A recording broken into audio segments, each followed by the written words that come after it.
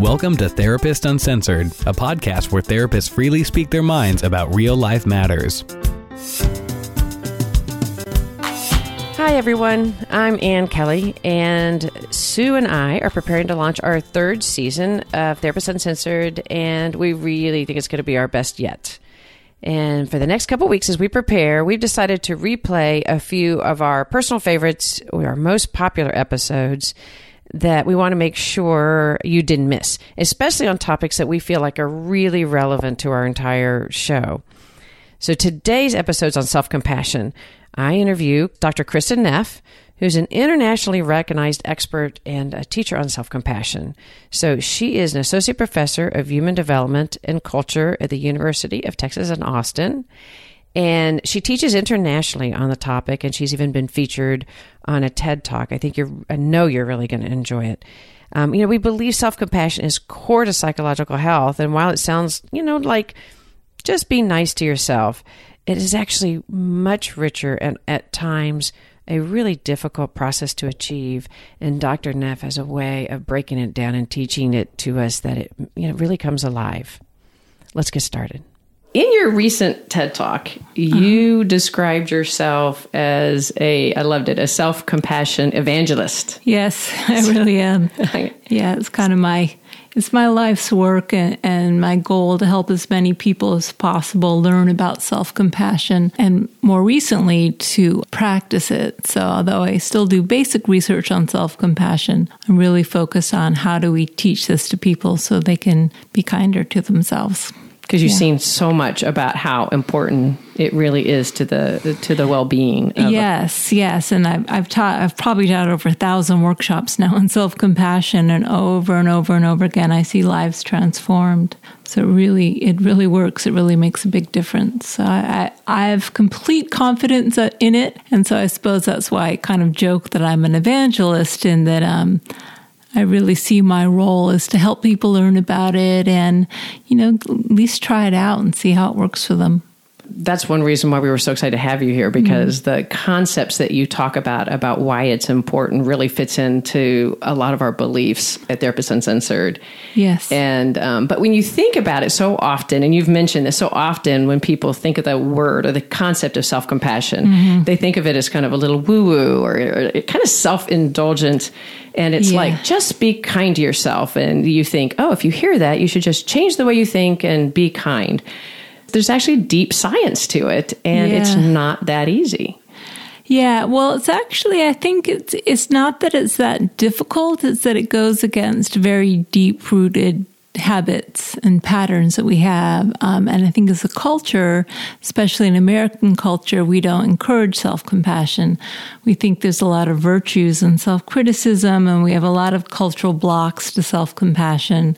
Beliefs that it'll undermine your motivation, it's self-indulgent, it's self-pity, it's narcissistic, it's letting yourself off the hook. There's a lot of really strong blocks to it. So once people decide they want to try being kinder to themselves, it's actually not as hard as I thought it would be. I mean, people are different. It kind of depends on your history as well. It's a little more challenging for some people than others. But basically, the skill of self-compassion just requires treating yourself like you treat your good friends you care about. Most people have quite a bit of experience in terms of how to be supportive when a friend's struggling or they're feeling sad or they failed at something. We kind of know what to say. We know what tone of voice to use. Most of us have some experience being kind and supportive to others. So it's not really rocket science. It's just giving yourself permission to treat yourself the same way. Well, why do you think the culture as it exists today, why do you think it seems to be so hard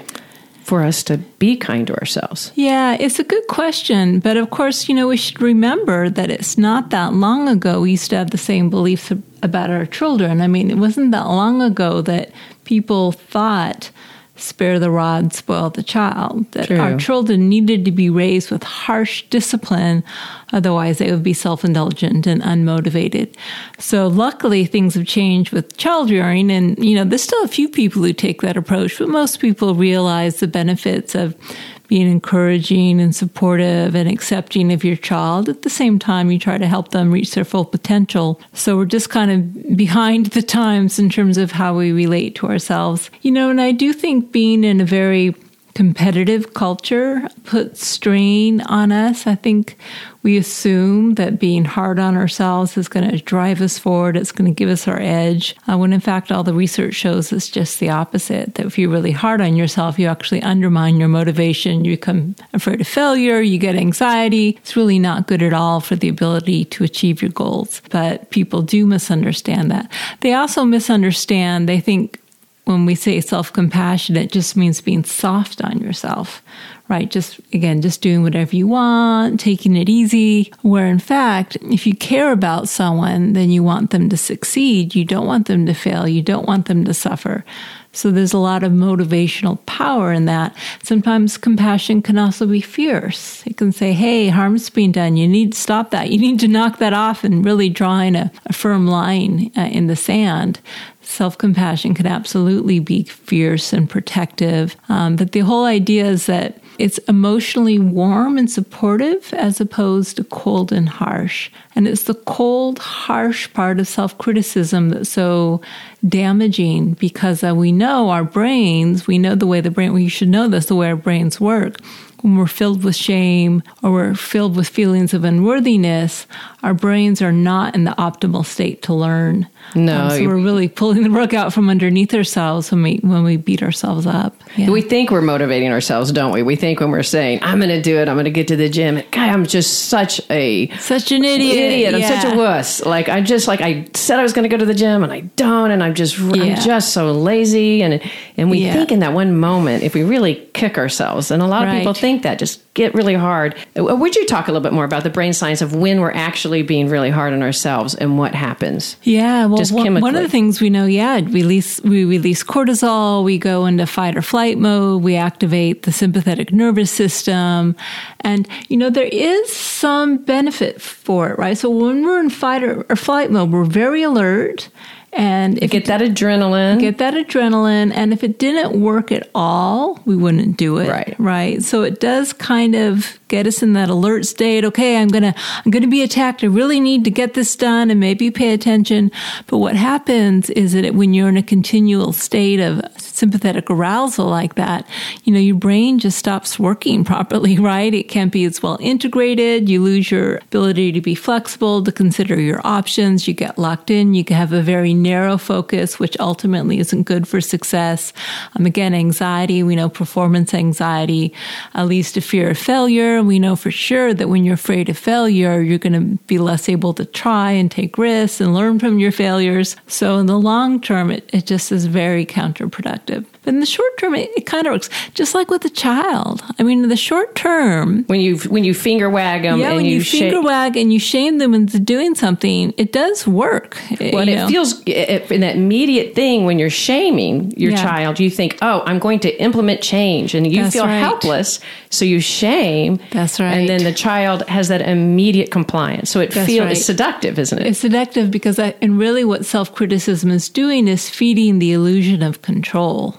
Right. That, I should have been able to do it perfectly. And it feels better to think I could have theoretically been perfect if I just tried a little harder than to meet the reality, which is, sometimes we try and we just can't do it. And that's what it means to be human. And failure is part of the experience. And we aren't in total control. And that's scary. So we'd almost rather be mean to ourselves and feel in control than open to the reality that, we try our best and sometimes we get it right and sometimes we don't.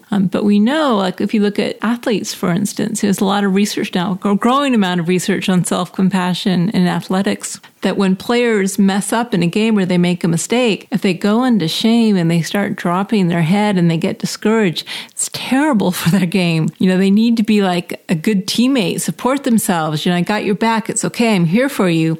That type of encouragement and support is much more productive in the long run.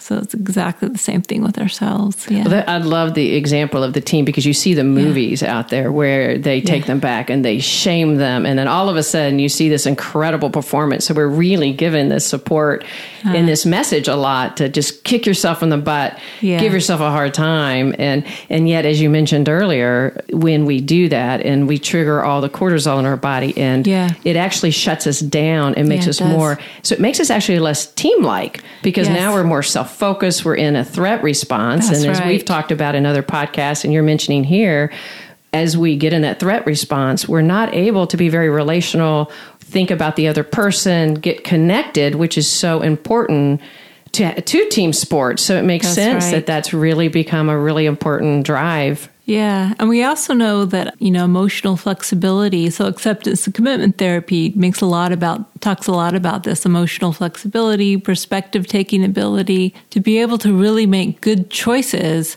we need to have a flexible perspective. And shame and self-criticism does not give you a flexible perspective at all. It's just like this very simplistic black or white thinking. So, yeah. And you can get, it's like you mentioned earlier, you can get a habit. And once you have a habit, it is very well worn. It is. And as Dan Siegel says, those things that fire together, that they really stay together. So learning to shift it, once you learn to shift it, is really important. You mentioned earlier that with child rearing, we've kind of changed and we've spared the rod and we've grown and we've really adapted.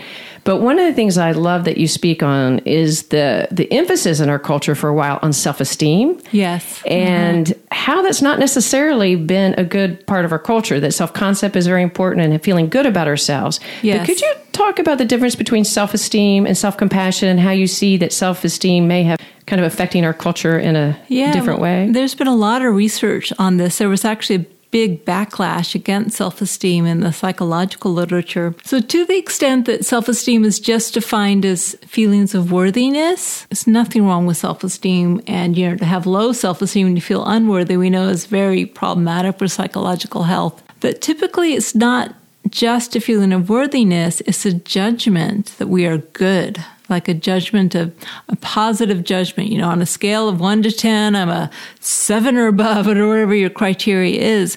And so to the extent that self-esteem is a judgment or an evaluation of self-worth, in other words, it's not just automatic, it's contingent on being good at something or succeeding or something, that's when it becomes really problematic for a lot of reasons. One is, for most of us, to have high self-esteem, we have to feel special and above average. I mean, in our society, it is not okay to be average. It's like an insult. If you want to insult a freshman in your little psychology experiment, you can't tell them they're below average. But if you tell them they're average, they will react as if they've just gotten an F grade. Right? Oh, it just feels like, and I'm thinking about my daughter. If she gets an average, she gets an average grade, she's just dropped. Like, I got average. It's devastating. So you have this psychological pressure in the entire society for everyone to be above average, which is impossible, right? That's absolutely. So what happens is people start distorting things. They start, inflating their own performance. They start subtly trying to put other people down. And it really sets up this process of social comparison. So my worth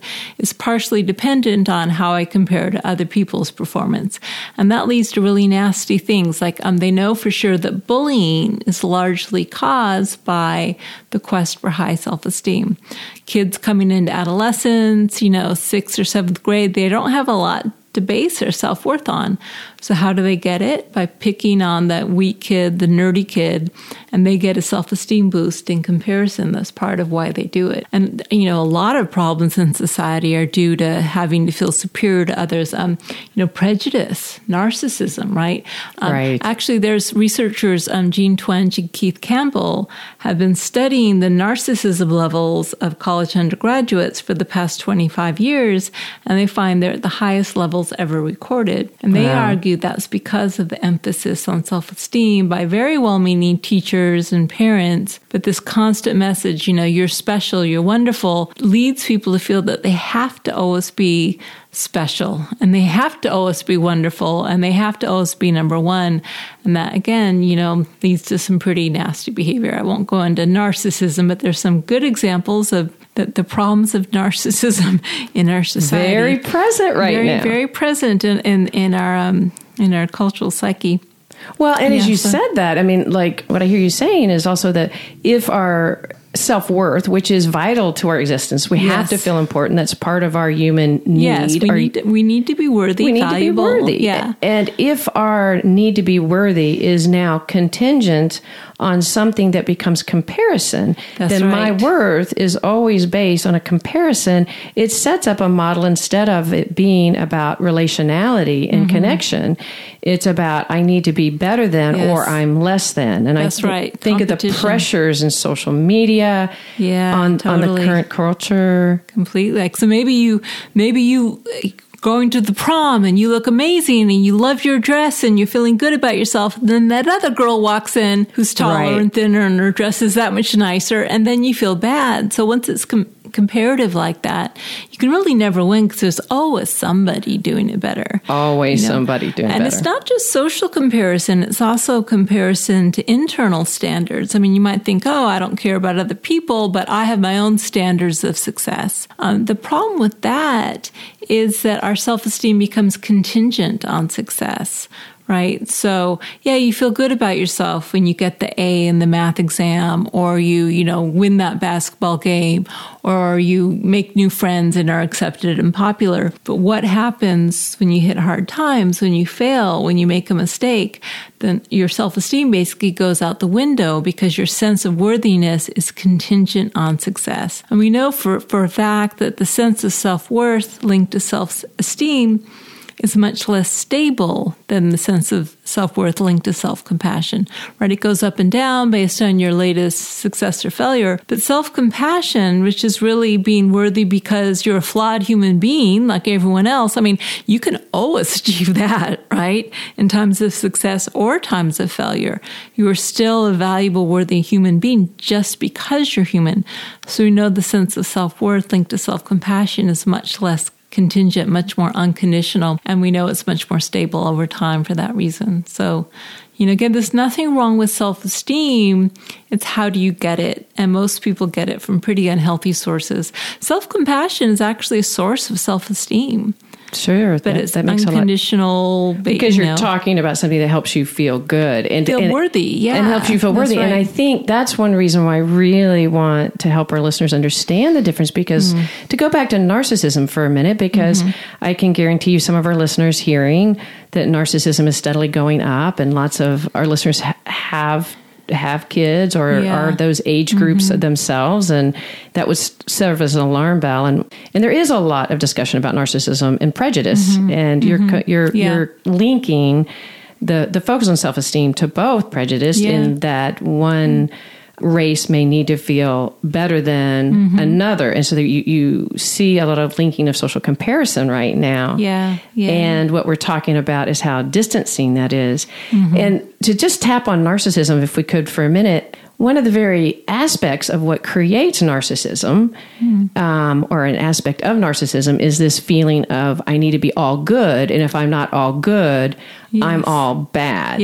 And so the focus being is I need to keep being that great self, because if I'm not, then I'm my bad self. And so that sort of sets up this whole dynamic, and you've spoken about this before, of it's very hard then to take in your own deficits. Like you can't actually tolerate your own deficits. You can't see your own needs. You can't apologize. We may have seen a few examples of that in the last year related that you can't apologize, because to apologize you have to recognize a deficit, or to be grateful you have to recognize that you have some level of need. And so that's really almost impossible. And so I love how you integrate how self-compassion is so essential, because in that way you have to be aware of your own humanness and your own deficits. Could you talk about that? Well, by definition, really. So the word compassion. So come means with, passion means suffer. So compassion by definition refers to how we relate to our own suffering, you might say, our own imperfection, when we make mistakes, when we fail, when we struggle. That's really when self-compassion comes online. So we kind of have to make it an intentional practice to learn how to relate to our own emotional pain, our mistakes, our failures, or struggles in order to learn how to deal with it productively as opposed to being derailed by it. I think the very beautiful thing about self-compassion is when we learn to hold our struggles and our imperfection with kindness, a sense of connectedness, mindfulness. Those are actually the three components of self-compassion: kindness, common humanity, and mindfulness. Another term for those three components that is kind of more evocative is loving, connected presence. So when we are in a state of self-compassion, we are in a state of loving, connected presence. And when we evoke that state, every time there's pain or failure or mistakes or struggle, then we aren't defined anymore by those negative emotions. But we're actually, you might say, our awareness is filled with this loving, connected presence, all of which are very positive emotions. They're relational, they're heart-centered, they're calm, they're balanced. That's the mindfulness. So that's why it's turning out that self-compassion is probably one of the most powerful coping mechanisms we have, because it can hold anything. That makes sense. You know, so you're generating this very positive, resilient, flexible mindset. You aren't pushing away the suffering. You aren't ignoring it. You aren't trying to get rid of it. You're just saying, wow, this is really hard right now. I'm feeling really bad. And you're kind to yourself in the midst of it. And then it really offsets the negative parts of the negative experience and generates positive ones. So it still always amazes me, the power of self-compassion. I can precisely because it's defined as what happens when things get difficult, which is usually where the problems come, right? When things are all happy and we don't have a problem. How do we deal with adversity? We have a choice, We try to not have adverse experiences. Good luck with that one, Or we learn to use it as an opportunity to open our hearts. And when our hearts are open, that's when we're happy, Oh, I love how you sedate that. That's so, I think, is so inspiring, because what I hear you saying and all that is that this isn't easy, because, I think of self-compassion is really difficult, especially when we've done something that feels shameful. Sure, yeah. So it's one thing when I find it easier to have self-compassion when things are hard and they're just hard out there in the world and go, this is just hard. Yeah. I think it's harder when I have found myself doing something that I feel embarrassed about or shameful of. Yeah. And then I tend to be, I can be let's say if I get really angry. I've got teenagers, so this may shock you, but every once in a while you lose it. I lose it. I lose it when I get that eye roll or that look. And as a psychologist, I should tell myself, I should know how to do this, and I should be able to be this calm. I know this is adolescence, but it's not always easy. So sometimes when I lose it, I walk away and I feel so much, shame about it. Yeah. And I think that's where it's the hardest to stop and not just beat myself up. And it is the hardest, but it's also the most productive time to be self-compassionate. In many ways, self-compassion is an antidote to shame, because what it means when we can hold our shameful behavior and self-compassion is that instead of promulgating with the negative core beliefs, I'm terrible, I'm a horrible mother, you're actually kind and understanding. Instead of feeling isolated, it's just me. And that's what shame is really linked biologically kind of to that feeling of isolation, of wanting to hide. It's maintained by silence. But remembering that, actually, this is part of motherhood. All mothers do it. It's, we don't want to, but this is human.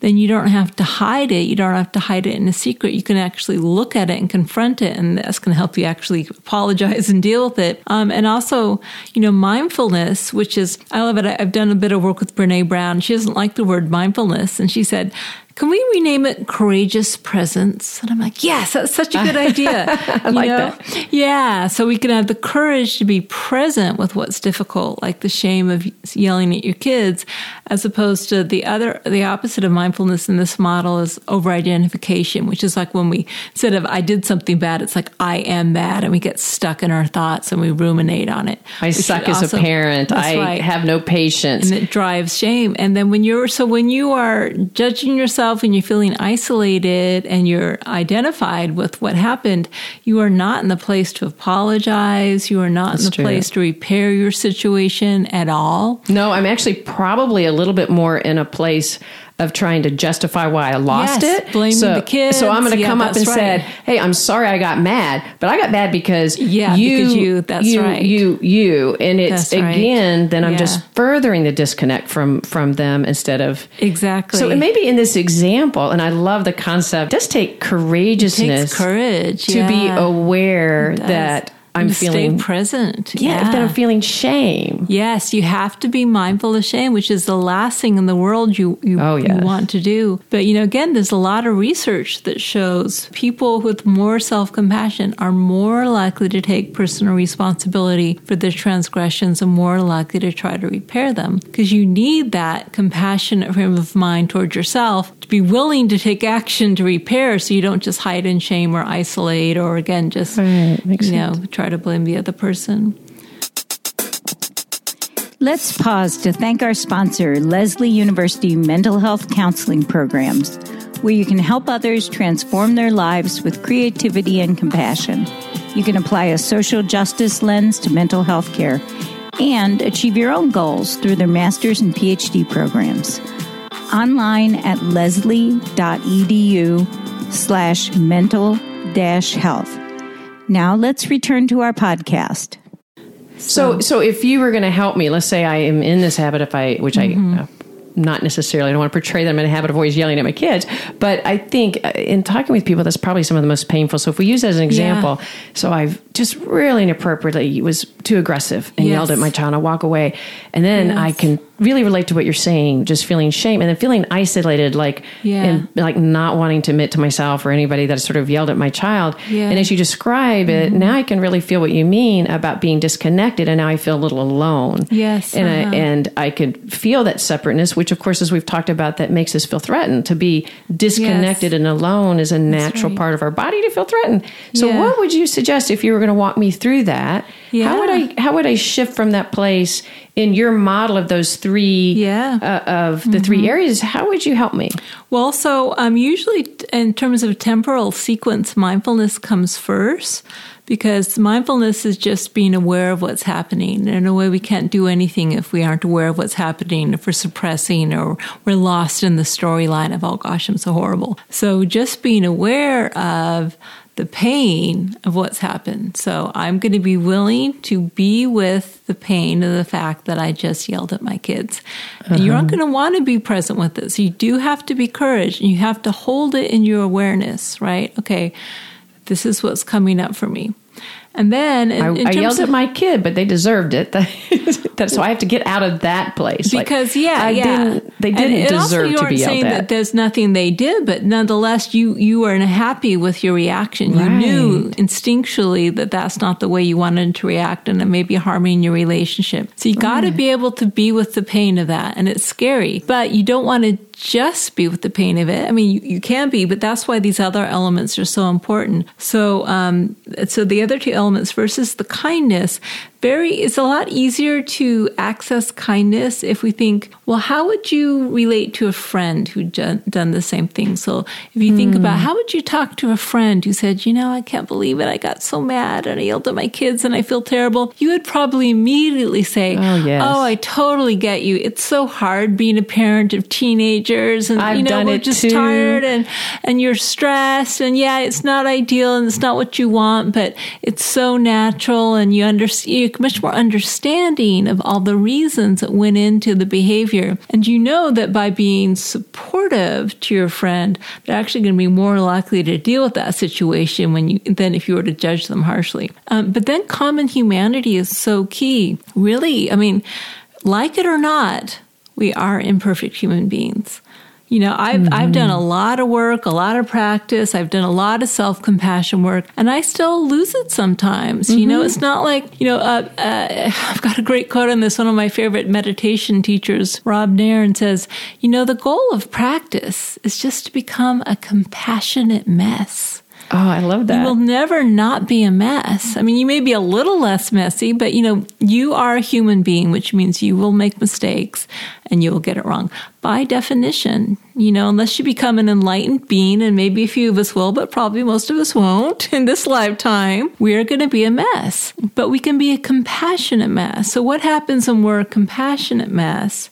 We're fully human, but with compassion, is that means that since we don't give up our expectations of being superhuman, we can work with it, right? Right. So if I lose it, like let's say I get overly mad at a student or someone, but I'm compassionate, then I can move forward. I'm not stuck. I can say, I'm sorry. Can we talk about it? What should we do about it? How can I repair the situation? You keep the doors open so you aren't stuck in the failure or the mistake. But with shame and just beating yourself up, maybe beating yourself up will help you. Well, apologize. It's not like it doesn't work at all. But again, you aren't going to be in the optimal mind state to do your best or to know the wisest thing to do. And more often than not, you just tend to hide your head in shame and you don't even own up to the person what you've done because it's just too painful.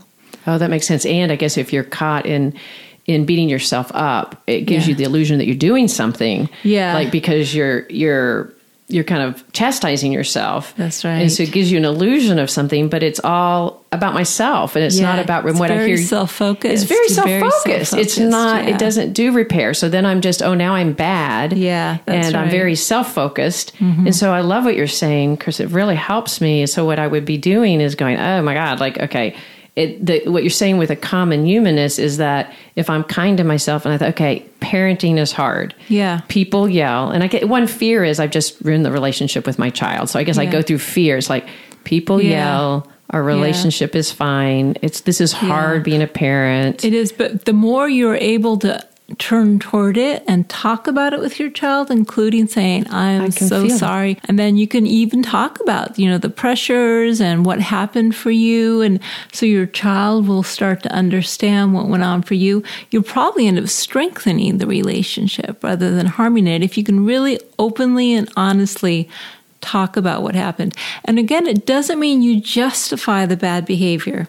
It doesn't mean, it's only human, like kind of blowing it off. Right. You have to be, you're saying you need to be really connected. You have to be mindful, fully open to the reality. You have to be courageously present with holding, wow, I feel so bad. I am so sorry. And you have to really be able to hold that. But if you are able to hold that and be honest and authentic with the person who you've harmed, usually, again, that's, it depends on the other person, where they're at. But more often than not, it actually can help make the relationship more real and honest and, move forward from there. So, and also in some ways we have no choice. It's not like we have the option of being perfect. That's so true. If we're actually aware of ourselves, I guess we have the option of denial. We have the option of denial, but we actually don't have. Our self-critic would like us to think we have the option of being perfect. It really would. And I would almost say, if that was an option, go for it. The problem is, it's not. It's not reality. It's just not reality. So we have to work with what we can. But in terms of what we have, it can be so beautiful, opening to imperfection. Oh, that's so true. There's so much richness here, and we usually learn the most from our failures and our mistakes, and relationships often get strongest when you go through a hard time with openness and open-heartedness. So. Well, and the relation, like what you're saying, the relationship so deeply improves. If I think about the relationship with my daughter, if I really slowed down to feel myself instead of rush, and like what you're saying is if I've taken the time to step away and get connected to myself and my own humanness and then I go back, then I can really repair the relationship and actually could end up even stronger and feeling more and of course helping our child be more resilient because the world isn't perfect. And if I'm perfect, perfect. It's going to be pretty tough out there when they get up. Yeah, and also in terms of modeling, right? Right. So if we are very self-critical in front of our children, even if we don't criticize them, even if we have it together enough not to be harshly, to use the rod with our children, if we self-criticize a lot in front of our children, they're going to get the message that this is the best way to be. So if we can model self-compassion and model, wow, I feel really badly. It is human. It happens. What can I do to help to repair the situation? That's actually what we want to be modeling. We don't want to be modeling, I'm so stupid. I was so mean. I'm so worthless. That's not going to help anyone. No, and I guess we need to be modeling that. And as you mentioned, helping our kids step out of this concept of good, bad. Yes. And help them learn to have their own self-compassion. Do you have any suggestions what you would say to help kids learn self-compassion, what a parent would do to help them? Yeah, well, like I said, I really do think modeling is the most powerful way that when a situation comes up, which it will, a failure or making a mistake or some struggle, really modeling mindfulness, being able to be aware of it, kindness, kind language toward oneself, being understanding, and again, common humanity, just this principle that this is part of what it means to be human. It's not something to be feared. It's not something to be judged. We're all just kind of human beings doing the best we can, and can we make the most of it instead of trying to hide from that reality? And I think when kids see that model, that's when they learn it the most deeply.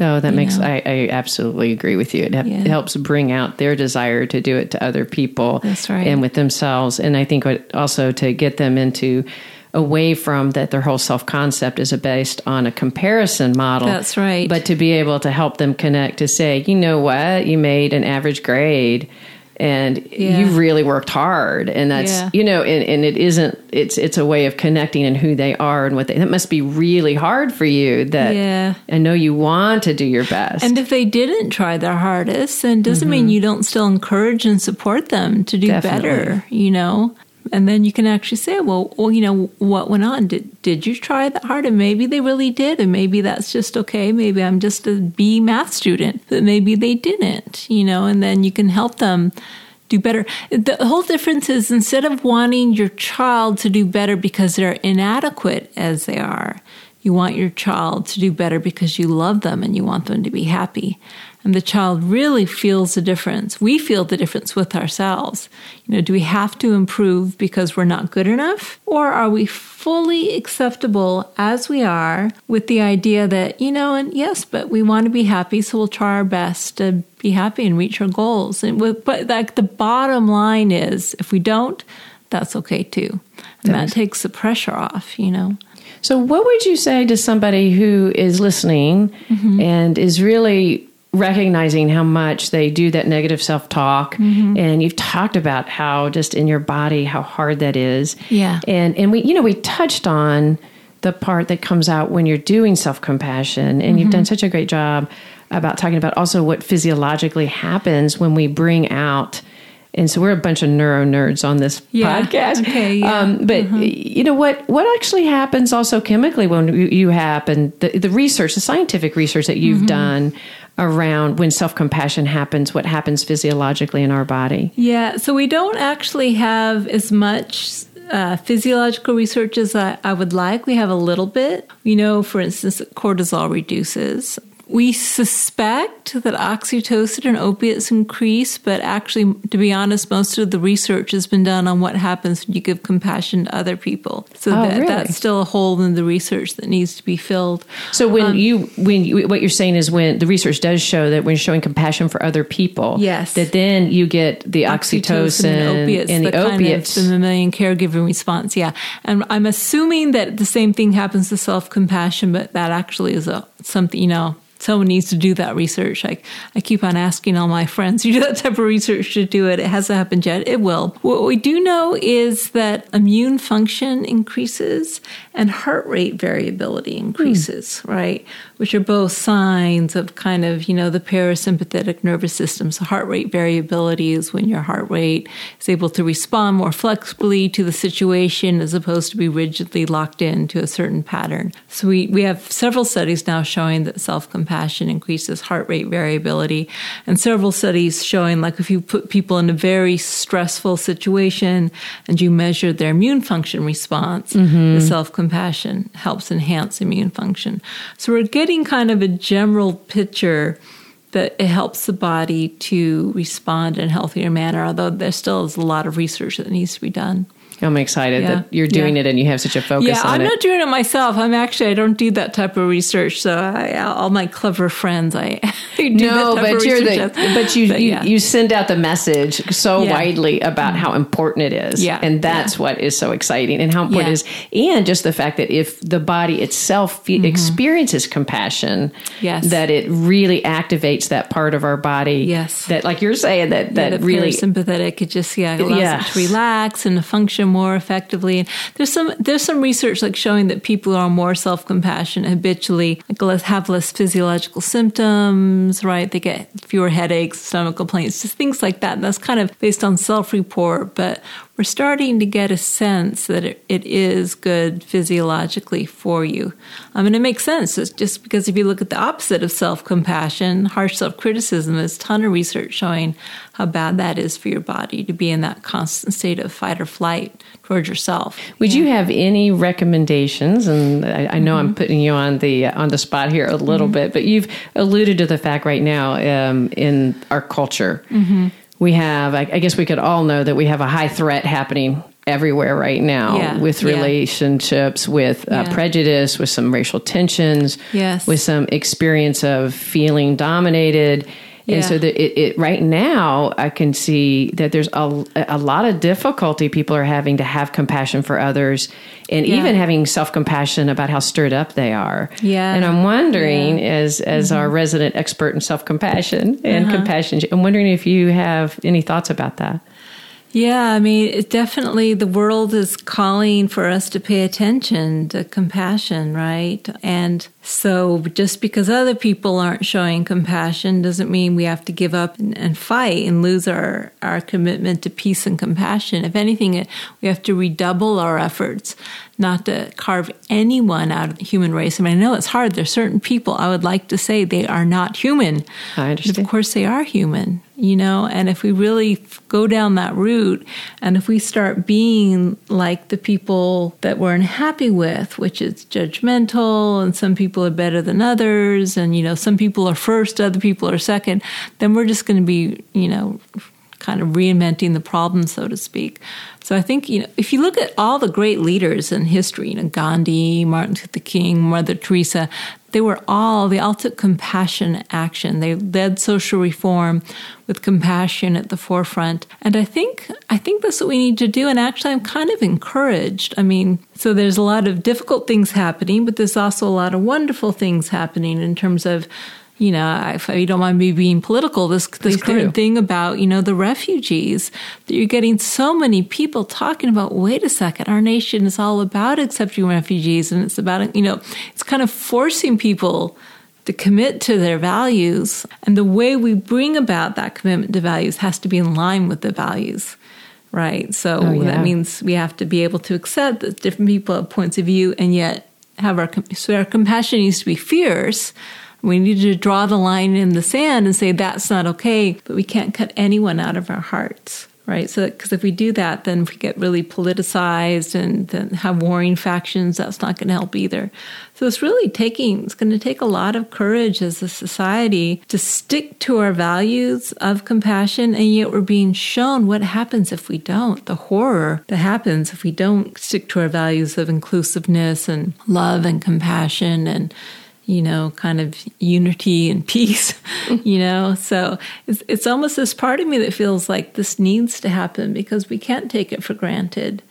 We have to be consciously aware that these are values that we need to always be working toward, and we can't just forget about them and assume they're going to be followed because they won't be. Oh, that's so true. It would be, and I think that is not that any of us would want to have what's happening in our country happening, but it has awoken. It's waking us up. It's waking us up to not just being self-focused and what's what's in my own esteem, what makes me feel good. And if we get lost in that, we can get lost in our culture. And I love what you're saying, because there's this, we can have the thought of self-compassion means we're supposed to just get over it and be okay.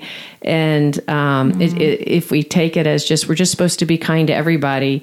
And that isn't what you're saying. You're saying it's fiercely getting in touch. Fierce. Yeah. So we do, I think, I know I've had to practice a lot of self-compassion. So we do need self-compassion because there's pain. I mean, there's just pain and fear. There's pain and there's fear and just seeing your society turn upside down, that's hard. So we need to be, but remember, self-compassion is not just like softness and kindness, tenderness, that's part of it, but it's also supporting and protecting. And so sometimes the metaphor that may be useful, it's like we got to be our own allies, our own wingman, we got to have our own backs. And it can be like an active, supporting, protecting role. If you have your own back, that means you also protect yourself against anyone who's going to try to harm you or other people.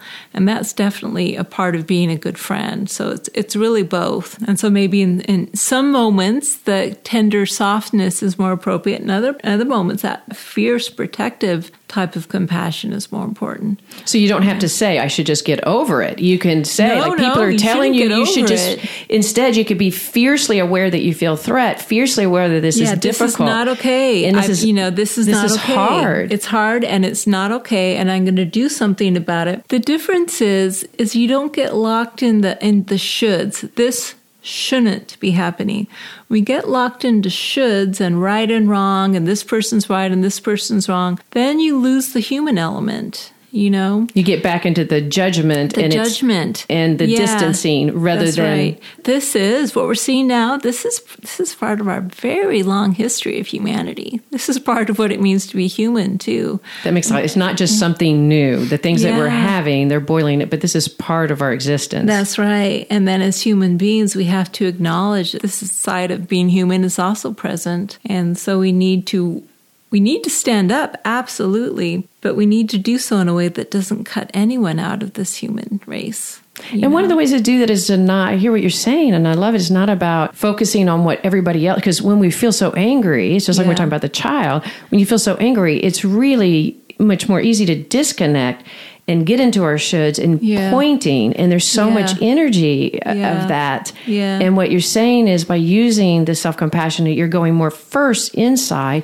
being aware of your own upsetness, and then this fierce protectiveness, what you need to protect. What is it that you're fighting for? So you're more internally focused and protecting that, and then bringing in, and what you're saying with the refugees, protecting what you believe in and moving that into action. That's right. Rather than judgment is taking all your energy and being holier than thou and I'm above. It's like I'm part of the problem. I have been. I haven't been aware that, just our own lack of awareness, and you have to hold that shame. And then I love what you're saying, like you get involved, and I think what you're saying anyway is you bring that fierce awareness and self-protection of yourself out to the world of what you feel passionate about protecting. That's right. And so the driving force of compassion is desire to alleviate suffering, which is kind of, love is the flip side of that, right? You care about people and you don't want to see them suffer. And that's really the driving force. And that has a different energy than the driving force being, these people are bad, we need to correct them, or, that we need to punish them. That's, because that is a motivational force, but I think it's not as sustainable or as effective in the long run. Oh, that makes because sense. The people who are taking these policies on, they're suffering too. It's not like they aren't suffering.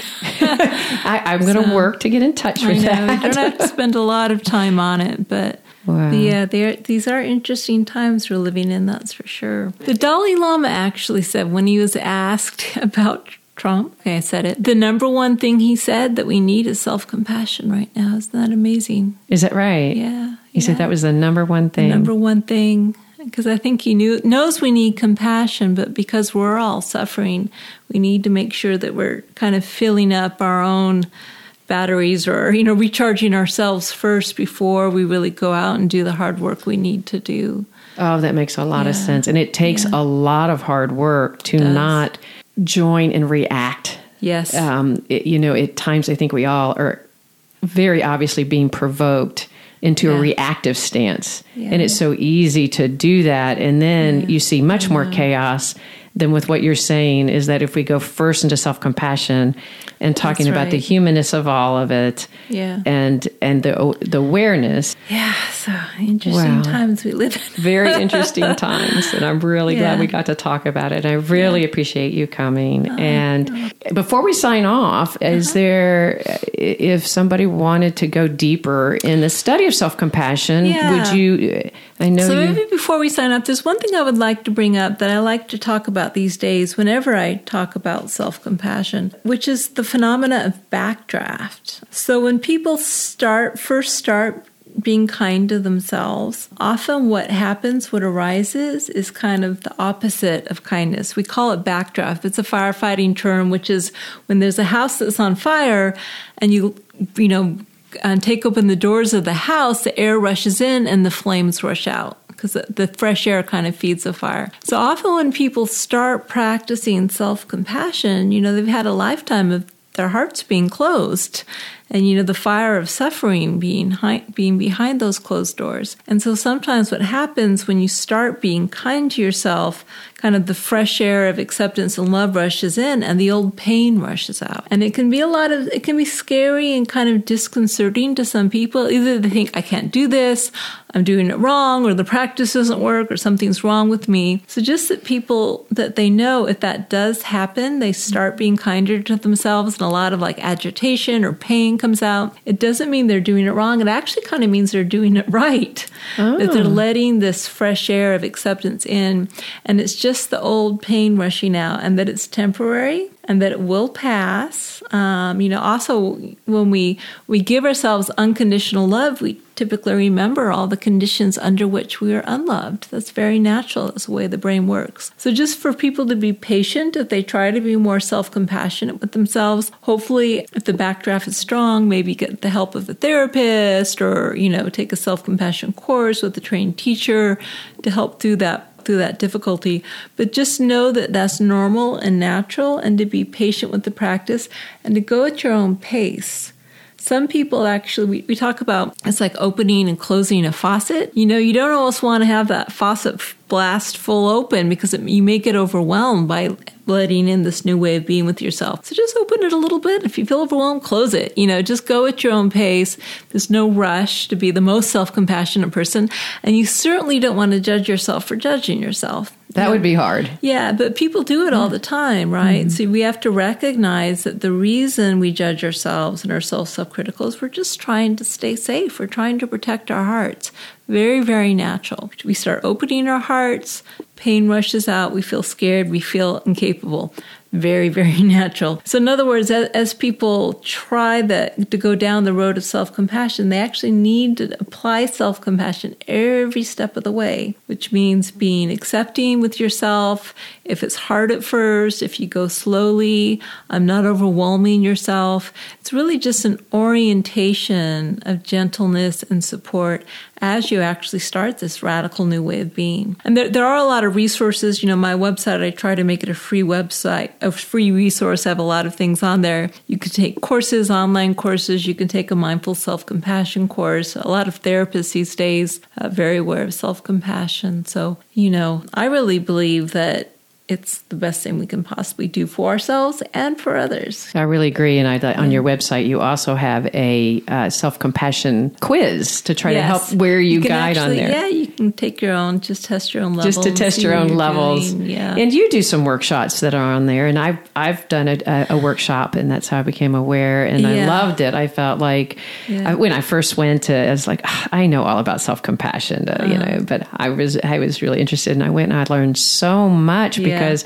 it seems like such a surface topic. It's just being kind to yourself, but it actually has so much complexity, as you've outlined here, that to really stop and learn to do it and learn to do it for others. Yeah. And I love what you're saying there too, that it can be, I hadn't thought about the backdraft, how hard, even when you mentioned the idea of if you start being loving and kind to yourself, the awareness of how much criticalness maybe you've experienced in your life. Yeah, from yourself or others. Absolutely. And it comes up, it naturally comes up. So just to kind of be aware of that, and it doesn't mean you're doing it wrong. The sad bit is when people get discouraged and they give up. I just can't. Actually, instead, people email me, thanks for giving me one more thing I'm bad at. And I'm like, you kind of missed the point, Well, yes, because I guess you start becoming aware of your self-critical. If you start to think, maybe I need to do this, you start paying attention to something about the self-critical, and you can't just automatically stop something. No. If you're in a habit of doing something, we did a whole podcast on habit. When you're in a habit, it's so hard. Yeah, so you got to be compassionate that it takes some time. It may be slow. It could be slower for some people based on their history. But movement is always possible. I've never met a single person who couldn't become to some degree more self-compassionate. Just to try to be a step by step. Yeah, that's right. But just step by step and, When, like you said, you're an expert in it and you struggle with it. And when we recognize we have that negative self-talk, you can't just make it go away. It's also very culturally. We have to hold that in compassion as well. That how hard it is. Self-talk. Yeah, how hard it is to change that, to say, wow, it's really hard, rather than, oh, God, I'm so dumb. Yeah, that's right. You told such a beautiful story on your TED Talk about your son. And when you did, it was a time when it wasn't necessarily that you were beating yourself up, but you were so stressed. Yes. And I had such compassion when you were telling that story. But I thought the way that you handled it was so insightful. Would you mind telling that story? Yeah, well, I often talk about my son, Rowan, who is autistic, because, a lot of people feel they're afraid that self-compassion is kind of self-centered or self-focused, and they just, think they should put all their energy on having compassion for others, especially parents. But I really found again and again that the more self-compassionate I could be about the fact that it was very hard dealing with an autistic child. I mean, especially when he was younger, he was pretty severe. Time and time again, I found that the more compassionate I could be with myself, the better parent I could be with Rowan. So, sometimes he would just throw these horrific tantrums out of nowhere, out of the blue, just screaming and flailing. And he was about 5 years old. So people would look because they would say, what's wrong with that kid? Right. What's wrong with that mother? That kid's too old to be tantruming like that. Like it, yes. He looks like he should be normal. And what I would find is when I had those natural reactions of getting stressed and agitated and irritated, his tantrums would ramp up, right? Because, we have this, as human beings, we all kind of have this empathetic resonance. We pick up on the emotions of others. So when I got agitated at myself or with him, he would ramp up. But whenever I would remember it, actually I put like 95% of my attention on myself. This is so hard. I'm here for myself. I'd really soothe and comfort and support myself in whatever way I could think of. I'd actually really primarily focus on giving compassion for myself. I'd make sure my son was safe, but that was about it. What I'd find is, first of all, he would calm down. It was like a mirror. The more I could calm and soothe and comfort myself, he would pick up on my mindset and become calmer himself, right? It was like the neuro Wi-Fi. But yeah, exactly, because he was picking up on my calmer mind state. And then when I could really give myself what I needed, then I had a lot more resources that I could give to him. I was much more flexible in how I could respond to him, the choices I made, what I was able to give with him. So I really found that self-compassion is actually what allowed me to sustain caring for Rowan. And I just don't know how I would have done it otherwise. I mean, I'm sure I would have survived, but I wouldn't have been nearly as effective.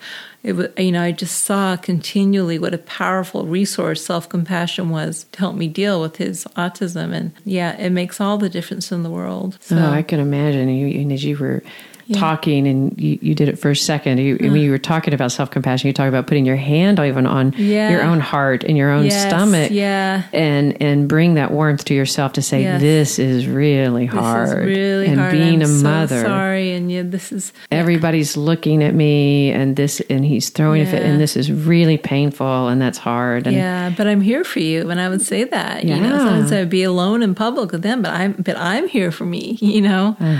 So. That's such an amazing story. Yeah. And you mentioned as we were getting started that you guys have a program Yes, you it's called the Horseboy Foundation out in Elgin, Texas, so right outside of Austin. And we serve any families with autistic children for free. It's nice because we back ride with the children. So the autistic children really like it, but it includes the whole family. So oftentimes there's that sister who hates the fact that her life is eaten up by her brother's autism. And this time, the way she gets to actually ride horses is a way of working with the brother's autism. So we really work with the whole family, and really incredible results for the kids and the family. So if anyone's listening local to the Austin area, that's in Elgin, Texas, you can just do a Google search on Horseboy Foundation. Do they need to be in Austin to come, or can just they the be local area? Local area, something. And there's a movie that you've made about this. Yes, we made a movie about him. Actually, we've been split about 5 years, but we're still very much a functional family. But it was called The Horseboy, and we took our son to Mongolia and rode from shaman to shaman on horseback. It was a crazy idea. It wasn't my idea, but it worked, believe it or not. So, yeah, you can get that on Amazon Prime, I think, called The Horseboy. You can see self-compassion in action. All right. Thank you for joining us today. And as I mentioned before, as we prepare for our third season, we would actually really love your input. And we have another really easy and exciting way to do that. Go to www.therapistsuncensored.com. And on our website there, you will see a button to very easily push and leave us a 90-second recording and give us your response. You can give us a response to this episode or any input you would like to have in our upcoming season. If you have a topic you want us to cover, an area that you would like pursued, we would love to hear from you. Any feedback, we'd love to receive that. And of course, be sure to subscribe to us on your favorite podcast player. Thanks, and I'll see you around the bend. Therapist Uncensored is Ann Kelley and Sue Marriott. This podcast is edited by Jack Anderson.